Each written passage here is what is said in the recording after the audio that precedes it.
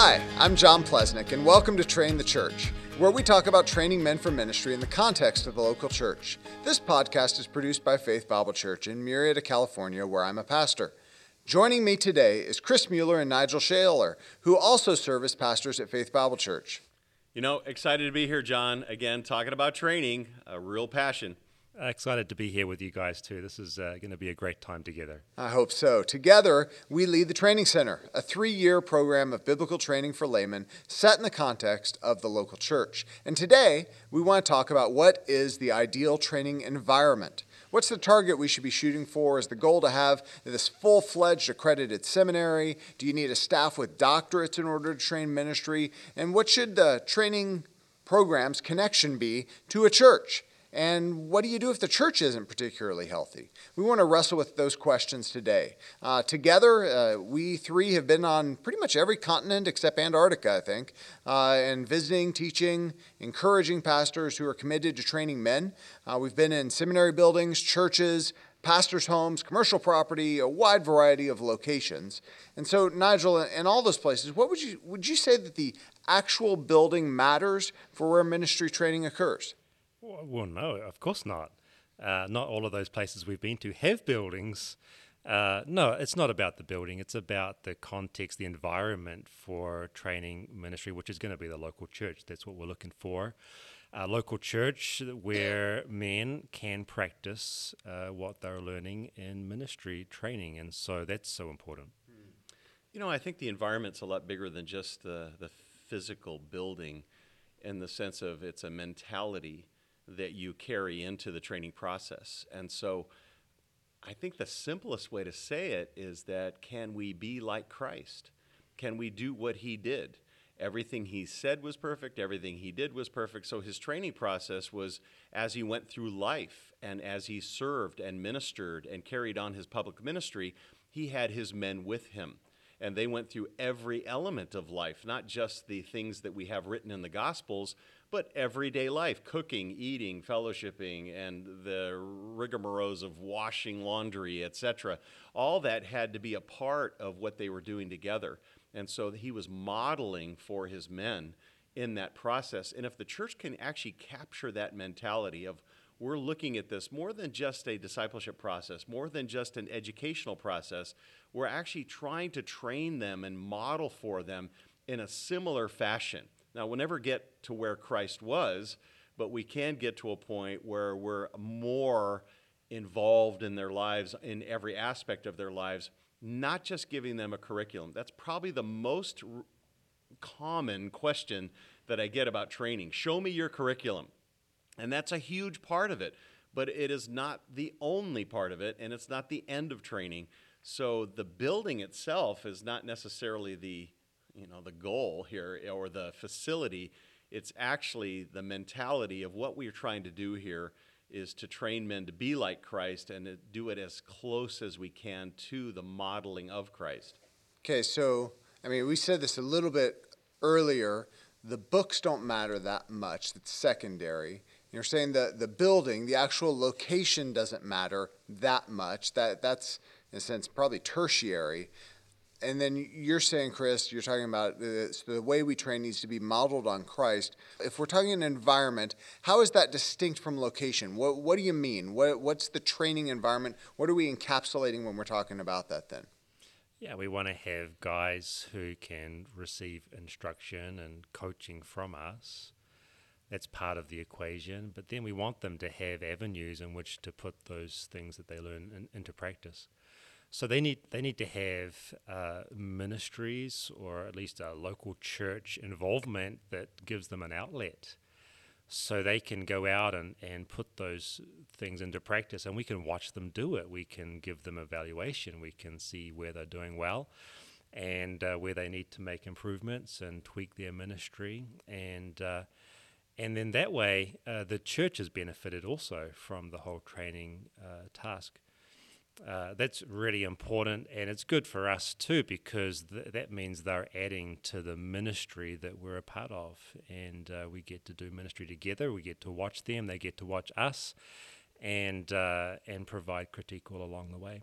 Yeah. So we're talking about that it's not just you're lecturing at people, but you're, as Chris said, you're walking alongside life with people, and then you're adding in that in order for proper, helpful, constructive training to happen, there needs to be an outlet for them to do and use and practice that ministry. I mean, I think with Christ, he sent them out to do ministry at different times, and essentially being able to practice some of the things that they'd been learning and find their own shortcomings and strengths and weaknesses.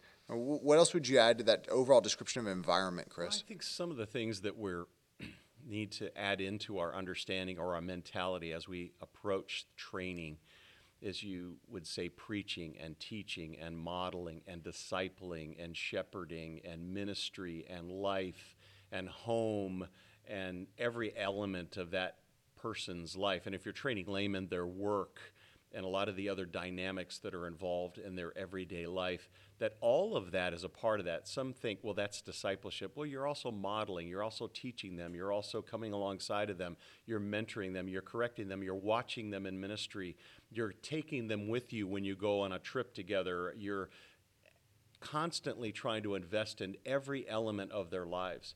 Christ, when he trained his men, he wasn't just interested in giving them the content. He was actually interested in demonstrating his character and his convictions and his passions and what he prioritized and what he didn't prioritize, and the internal heart response versus the externals. And there's a multiplicity of things that are a part of this process. It's a lot bigger than just having a class and giving them a course of material.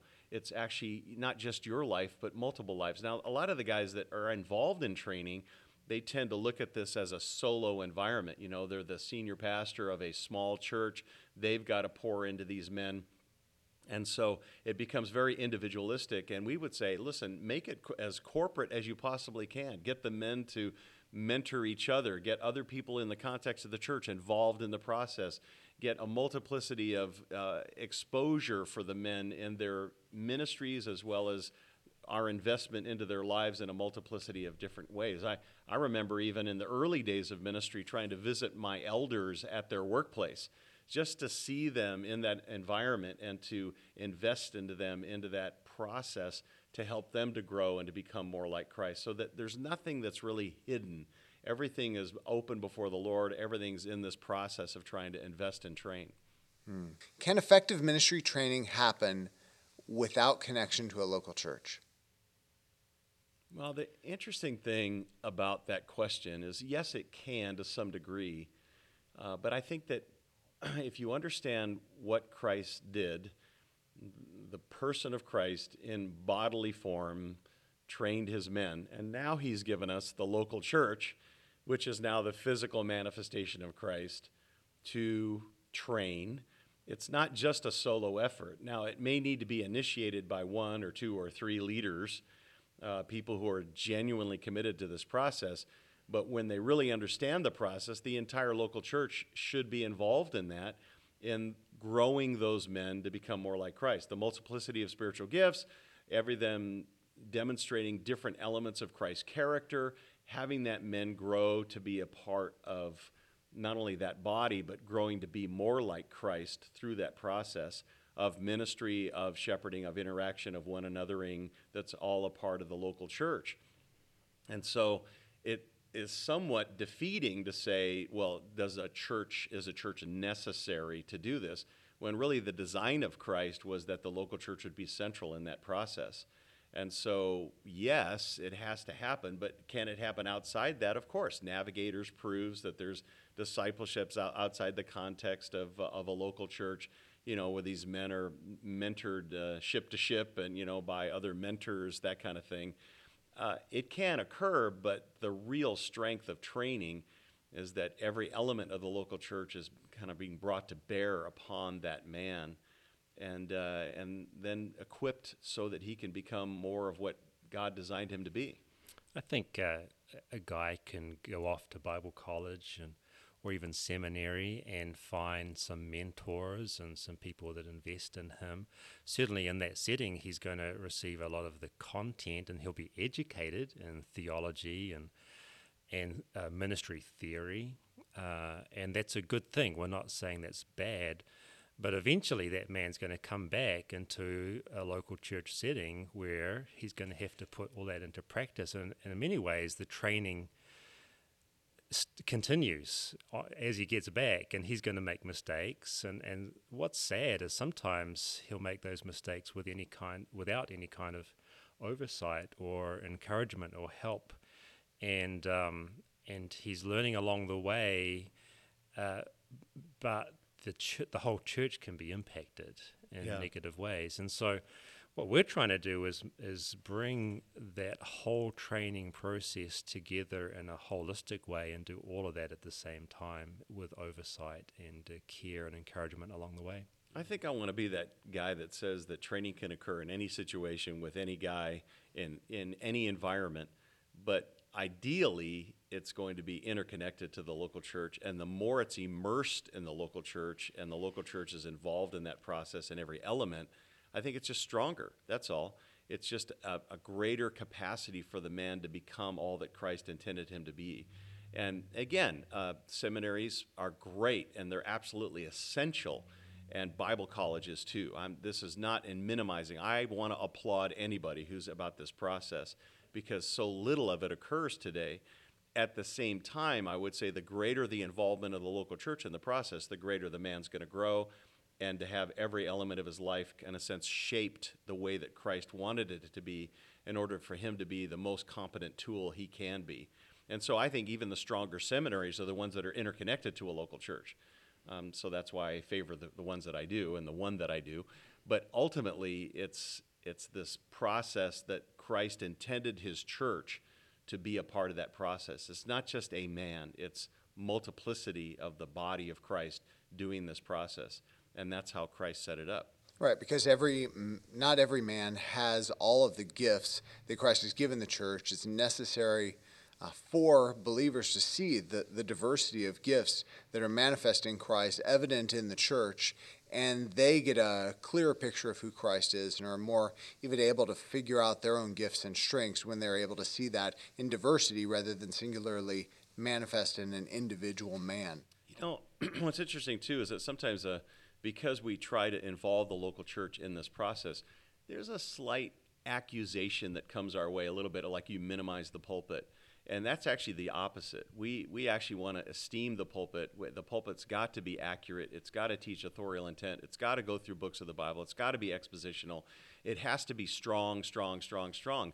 But that's not the end of training.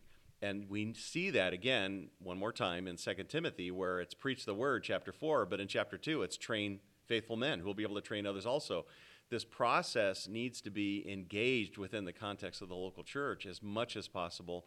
And that doesn't minimize. If you don't have a strong pulpit, you got nothing. At the same time, you should be committed to this process of training and investing within the context of the local church, which is a huge responsibility. It's not easy.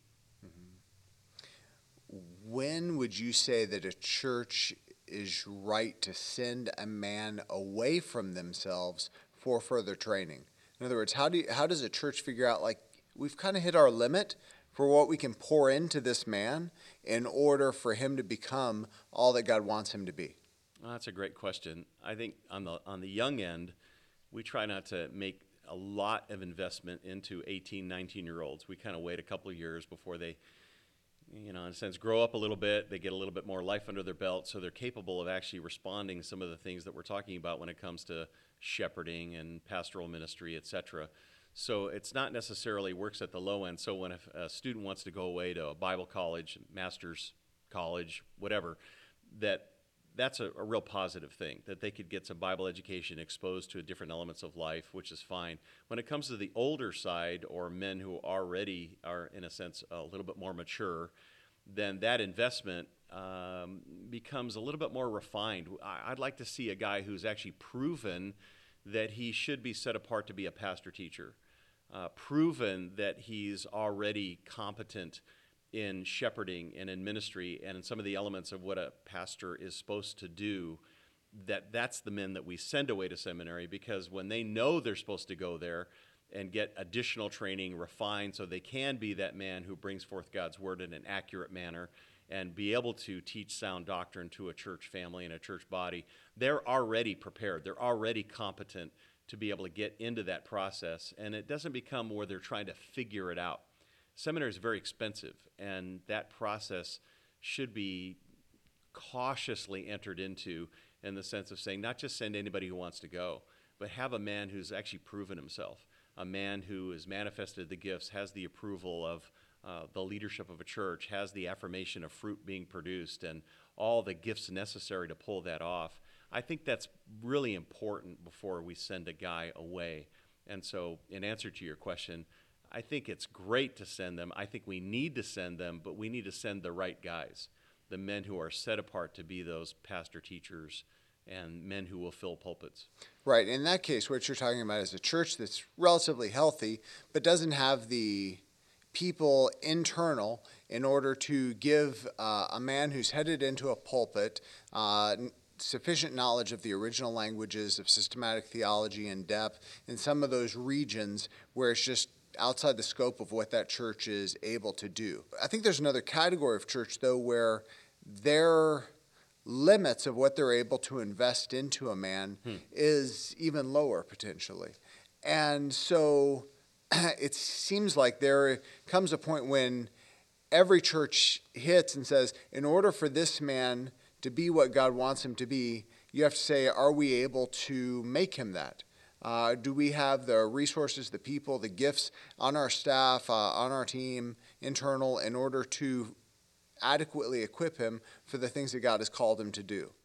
Yeah, in those settings, and you especially see that overseas on the mission field, what you can do is find maybe a series of smaller churches or a ministry partnership like that, where churches can get together and pool resources, pool their pastors, those who are doing the equipping, and kind of share that load of training amongst those churches. Think about Expositor Seminary, which even does that in the States. You know, a collection of churches that are with that same aim of working together. For sure, but the neat thing Cornerstone about up that north, is those disciples, those being trained for ministry, are still in the context of that local church. They're getting some exposure to other churches as well, which can be beneficial as well. Yeah, I like that element of sharing resources, of pulling in everything you can. I like the idea of keeping them interconnected to their local church, the one that they know, the people that know them. I am discomforted by just the random sending of men. At the same time, sometimes it's necessary. At some point, there's just no other resources. And so, yeah, you get to that point where you're like, well, if this man is going to grow further and reestablish or establish his giftedness and direction, then he might have to be sent away. And that's a loss to that church, but it's important in that process of truly sending them and truly investing into them for their future, for the future of the kingdom. Again, not all about your own local church. Now, one of the things you don't want to do is have a guy in the church that you want to send somewhere else to be fixed. you pass on your troubled guys or men. You speak as if we've had that happen to us. No, you don't send them off to be fixed. And I don't think you send them off either to just grow personally in your Christian walk. That's not the purpose. What we want to do is identify those who really are going to have a future in ministry, and those that we really want to invest in. We have a confidence because we've seen them in the life of the church, and we know that this is going to be a good investment. Chris, I've heard you talk often about the qualities that a church needs to have in order for it to be effective in training men for ministry. What would you say are some of the most important things that needs to be manifest in a church? Well, churches today, again, sometimes are so committed to the truth in a very positive way that they've negated the natural functioning of a healthy local church in its ecclesiology when it comes to the multiplicity of spiritual gifts. And so having an environment where there's a multiplicity of gifts that are all functioning in service, there's an expectation of service within the context of the church, there's an expectation of mutual investment where there is intentional relationships for the purpose of growth in Christ, discipleship that's going on and ongoing, that's a part of that process to develop that. There needs to be really a kingdom mentality that this is not about just us as a church, but also we're trying to equip men to be able to be effective servants elsewhere. And not that we're saying we're preparing you to be leaving, but we know that in the context of providence and God's sovereignty, that men are going to be leaving at points and effective elsewhere. To see laymen who leave, who become the super effective one lay guy that a pastor can count on in some little town in Texas, which is a great joy to us. And so that process of a larger playing field, that God's in charge and he knows what he's doing and you're investing into these people for his purposes, that has to be present as well. And just a real sense of that everyone's committed to that overall process, that it's not just the leadership who's training, but the whole body senses an involvement in that process, that they're investing into even the wives of men, the older godly women who are investing in that process to encourage those families to be strong and to be able to function overseas or somewhere else. That's also necessary. So a real hunger to learn, a real hunger to be trained, a real hunger to be figuring out how God's put me together so my unique contribution to the kingdom is emphasized, my weaknesses are shored up so that they don't become anchors or disqualifiers, etc. And so I'm preparing for whatever happens, and the church is actually a part of that. So I think, again, giftedness, one anothering, healthy local church when it comes to taking the Lord seriously, but not ourselves, an ability to have weaknesses exposed and every element of your life exposed. Many churches, holiness is so important, which it is, but it's so important, nobody wants to talk about their failures. Nobody wants to talk about how they sin or struggle or what they're battling. Well, you can't really train a man unless there's that openness. There's a willingness to have weaknesses exposed so that they can be shored up or they can be built up. And so all of that's an element as well in that training process. Let me ask the same question in just a slightly different way, just to see if there's anything you'd add. If there was a man who was desiring training in his local church, what are the things that you would tell him, you might need to find a different church to be trained in because this church isn't doing X? Yeah, you want to be trained up in a church that has sound theology, a strong pulpit, elders that lead with integrity, elders that are unified and are settled on the doctrine and direction. I think you want to be in a church where the philosophy of ministry is agreed upon and everyone knows where they're going. It's got to be foundational things, a real priority on the word. Take those away and training really is going to lose its direction altogether. Yeah, and I think I would add, again, what Nigel said first, which is doctrine. You can tell a lot about where a man is at. And if he's dogmatically committed to a different direction or a different hermeneutic, which leads him to different conclusions in his theology, it can be very difficult to train a man in that arena. And so part of the reason we ask our guys where they're at, not just doctrinally, but also on the doctrinal practical issues, is so that we don't run into that, halfway through the process. We're asking them constantly, where are they at? Many of them respond with, I haven't studied that yet, which then we take as a mandate to make them study some of those issues because we wanted to be on the same page. And typically now at our church, because training's been such a part of our life, that they know what our philosophy of ministry is. But when they go elsewhere, we're trying to prepare them, even as we train them, that there are different directions that churches go, different priorities that they manifest. And as a result of that, you might not find yourself really with a fit.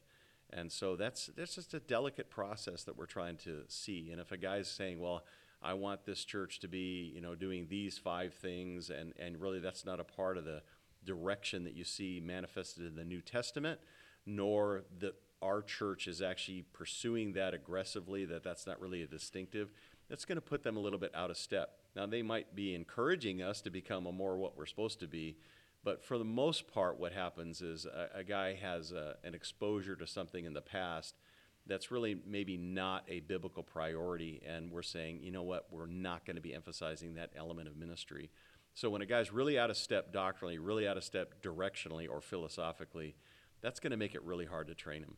For a pastor or an elder who's in a church and is thinking about starting a training ministry, if the foundations aren't there, Nigel expressed, right, in terms of their handling of the word, their preaching, their eldership, their unity, their character, if those things aren't there, clearly work on those. Not just work on those, but pursue rapid change. If there is areas where the church doesn't have a defined discipleship approach, they don't really have a platform for somebody who's being trained to minister their gifts.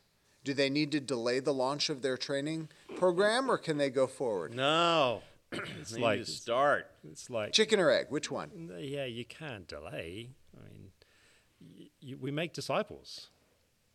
Discipleship is different than training, though. That's true, but we're going to be investing in the future. Listen, if you don't have some kind of goal in mind or investment in the next generation of men coming through, then the future's not looking bright. So you got to give your life to this to the best of your ability in the time that you have. Now, it's not maybe not perfect, and all the elements may not be there, but you start somewhere, and then you try to add as you go along. I'm thinking about the guy out in another country.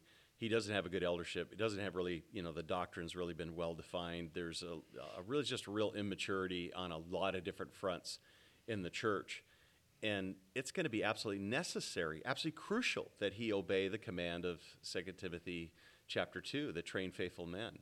And that would be the process of discipleship, along with preaching, teaching, investing, modeling, all the things that we just talked about, because the only way he's going to turn that ship or strengthen that boat, so to speak, so that it sails well, is that he's going to have to do that. And that's where you begin to build into these men. You pour your life into the men. You give them a good doctrine. You establish the way they approach the Word of God. You show them a sound hermeneutic. You give them sound doctrine. You do all those things that are lacking in the context of the church. And they begin to influence the church family to become more of what they're supposed to be. That's how you really do change. You can preach the Word on that, but you're really not going to get complete buy-in until you train those men and until you disciple those men in that process. There are a lot of churches really committed to a sound pulpit, and they just quite don't turn the corner when it comes to solidity. And again, an effective pulpit, but not necessarily that everybody's coming under the word until there's that life on life. And you see that modeled in the New Testament. Paul talking about doctrine, and yet he said, we gave you our very lives. We extended ourselves that way. There's that relational investment that's a part of the means of grace to train them. And so you got to start. You got to get that pouring your life into those men, and then you're going to see less and less men tossed to and fro through the context of ministry. I just finished a biography of John Knox, which was outstanding, but one of the things I learned about him is that he equipped a generation of Scottish preachers, and he did it in the midst of a context of heavy persecution from the state and the Catholic Church and political unrest. It was amazing, and he did it by dragging them along with him as well as providing instruction. He did it in a really what we would consider an unhealthy church environment, but he equipped men. Then he went to Geneva during one of those times of intense persecution, and he saw a healthier church in a stable area where there had been long-term investment by Calvin and others. And when he saw that, he called it, the most perfect school of Christ that ever existed. And why was that? It's because he saw men, tons of men by Calvin, being trained for ministry, but in the context of a healthy church. Yeah. And I just think that church environment matters so much. And so often, pastors want to train men for ministry, but they do it without giving much thought to the overall health of their church. I would agree with that. Calvin also did some really unusual thing. He had men live with him Part of that was economic, that they could just afford to live. But part of it was also the direct investment into those men. And then he actually had these men follow around with him as he did his pastoral duties and would mentor them through that process. Knox was the same. And so what they did is they began to pour their lives and modeled this and instructed and did all the elements that we're talking about here when it comes to training. And again, I got to get back to that process. And so, again, if your church is not facilitated, it's not strong, it doesn't seem ready for it, it really just takes a man to say, I'm going to be committed to invest into men. I highly recommend, try to get 5, try to get 7. If you get 2 guys and then one of them drops out, you got 1. And it's really not going to be able to carry a movement with one man. Yeah, you can't wait for the perfect conditions, can you? You got to start somewhere. The church in Ephesus was not a perfect church, and yet Paul told them that God had given pastors and evangelists to equip the saints to do the works of service. This is a command. This is a mandate. We have to go after it regardless of the current church status. I know that's our heart and our goal. I hope for those listening that today's been helpful to you, encouraging you to give more thought to the overall church environment and setting that training happens in. Next episode, we're going to talk about the variety of methods that men use to train men and give some consideration to the strengths and weaknesses of each one. That should drop next week. If you hit the subscribe button on your podcast player, it will automatically download future episodes of our show for you. And we'd love it if you would leave a review on iTunes. Both of those things help people to find us. If you want to learn more about Faith Bible Church and the Training Center, you can find us at www.faith-bible.net. If you want to reach out personally with a question, you can find contact info on that website for us. And we hope you join us again. Until next time, keep investing into the church.